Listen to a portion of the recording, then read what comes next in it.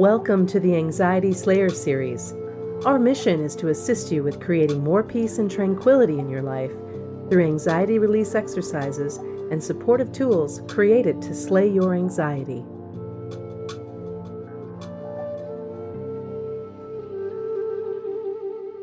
Today's Anxiety Slayer podcast is brought to you by the Anxiety Slayer Academy. We've been offering a free podcast for over 7 years to help anyone suffering with anxiety find relief. And now we're helping you go deeper by providing step-by-step support on how to get the best experience you can from our favorite tools and techniques for overcoming anxiety. You can learn more at anxietyslayer.com/support. Welcome back to Anxiety Slayer. I'm Shan Vanderleek here with Ananga Sivyer, my wonderful friend and business partner of almost 8 years. Welcome back, Ananga. Hi, Shan. It's so good to come together with you weekly on Skype to share these sessions. And we really enjoy answering listener questions from our inbox and Facebook page. And this week, we received a really good question that we haven't talked about in a while, and that it's about breaking the cycle of anxiety. And the question goes, how can I break the cycle of chronic anxiety? I feel like it keeps circling round and round, and I can't get out. I think that's a really well-observed question, and that really is how anxiety feels, isn't it? You feel like you're stuck in the web, and it just keeps going round and round on itself. And of course, often when we try and take action to move away from a situation, we do it with a degree of gusto. And when we do that with anxiety, it really just pours petrol on the fire. The way that I learned to manage anxiety is by working with techniques that just helped me feel more calm, more confident, helped me develop better boundaries, and helped me feel more settled within myself. It really was more about learning acceptance than breaking the cycle or trying to escape or just wishing it would stop and go away. So I think for me, the first point I would raise would be to notice anything that increases your anxiety and turn those factors down in your life first. Like Shan, we've talked many times before about stimulants, for example. It's certainly important to be mindful of your caffeine intake. Learning that one piece of advice for me made all the difference, to step back from anything, like coffee or Coca-Cola or tea or energy drinks. There's all kinds of supplements and foodstuffs that have a lot of caffeine in them. And just by learning to dial that back, you won't even believe what a change it makes, because it really does. And in today's extra caffeinated world, we need to be really mindful of that. Yeah, really important. And we have had letters on several occasions from listeners who've told us that one change alone has really helped their anxiety get a lot better. So firstly, to reduce anything that's feeding into that spiral. And the other thing I would really recommend is to start working with your breath. When we feel anxious, our breathing is rapid and shallow, and it's good to be able to start practicing noticing that and then starting to slow your breathing down, bring your attention to your breathing. And by doing that, it takes you away from that fight or flight response, which is never any fun, very uncomfortable. And then as soon as you say, okay, now I'm going to take a deep breath. Now I'm going to take a even deeper breath and a longer exhale. We talk about the long exhale and counting our breath, and how that can, in a few short rounds of breathing, really help you feel like you're back in your body and a heck of a lot more grounded. Yeah, I think the long exhale is one of the real key practices to learn for this, stopping the anxiety loop and really just calming that tornado experience of anxiety down. When our breathing's rapid and shallow, it can escalate our heart rate, it can feed into other anxiety symptoms.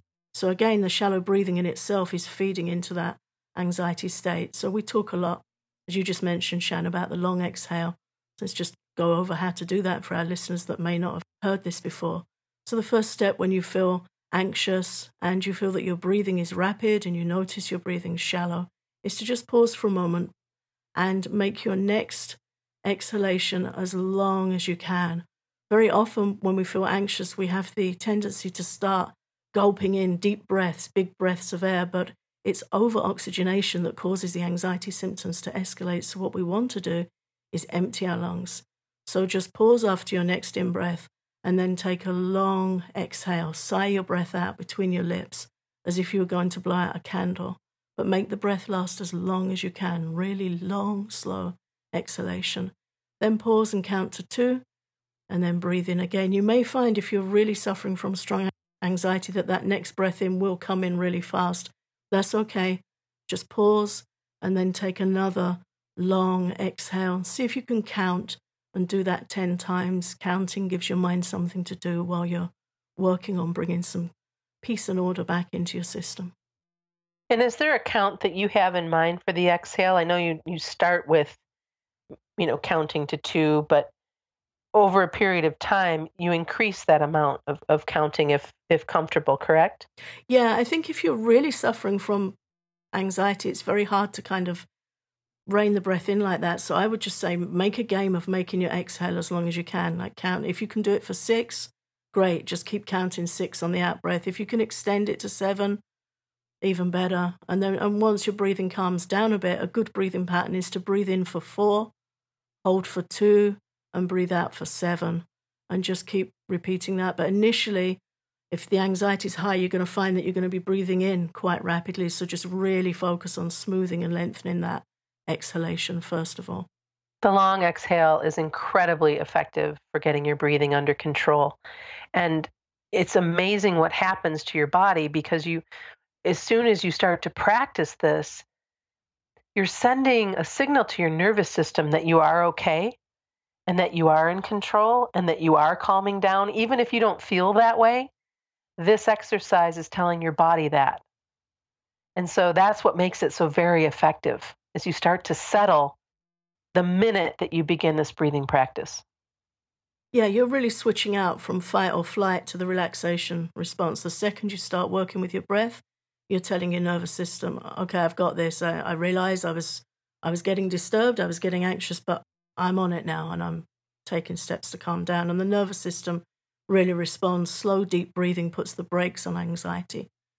And I wish I understood this years ago when I was really suffering. I can remember going to a doctor's and telling them the symptoms I was having, and the doctor just looked at me and said, try breathing in a paper bag. And I just felt really upset and foolish and misunderstood. And years later, somebody explained to me how that works. Breathing in a paper bag, it stops you over-oxygenating your blood. It's all about getting more carbon dioxide into your system. And then when I learned the long exhale, the analogy was given that it works exactly the same way. So I think it's very important when somebody's suffering with anxiety to explain how and why these things work. So you're treating them with respect.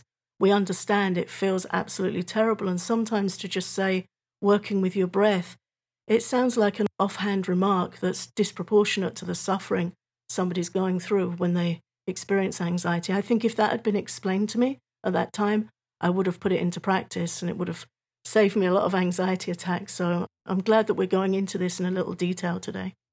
And I think it's also important to bring forward how practicing this, knowing how to do the long exhale and being mindful of how you're feeling and where you're at on a very regular basis. This isn't just something that, you do once and then let go of.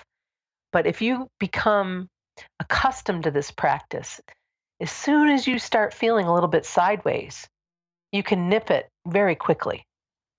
Yeah, you can do it in a queue, you can do it on a bus, you can do it on a train, you can do it at a stoplight. It really is important to make it part of your life so it's there for you when you need it, and do it when you feel okay.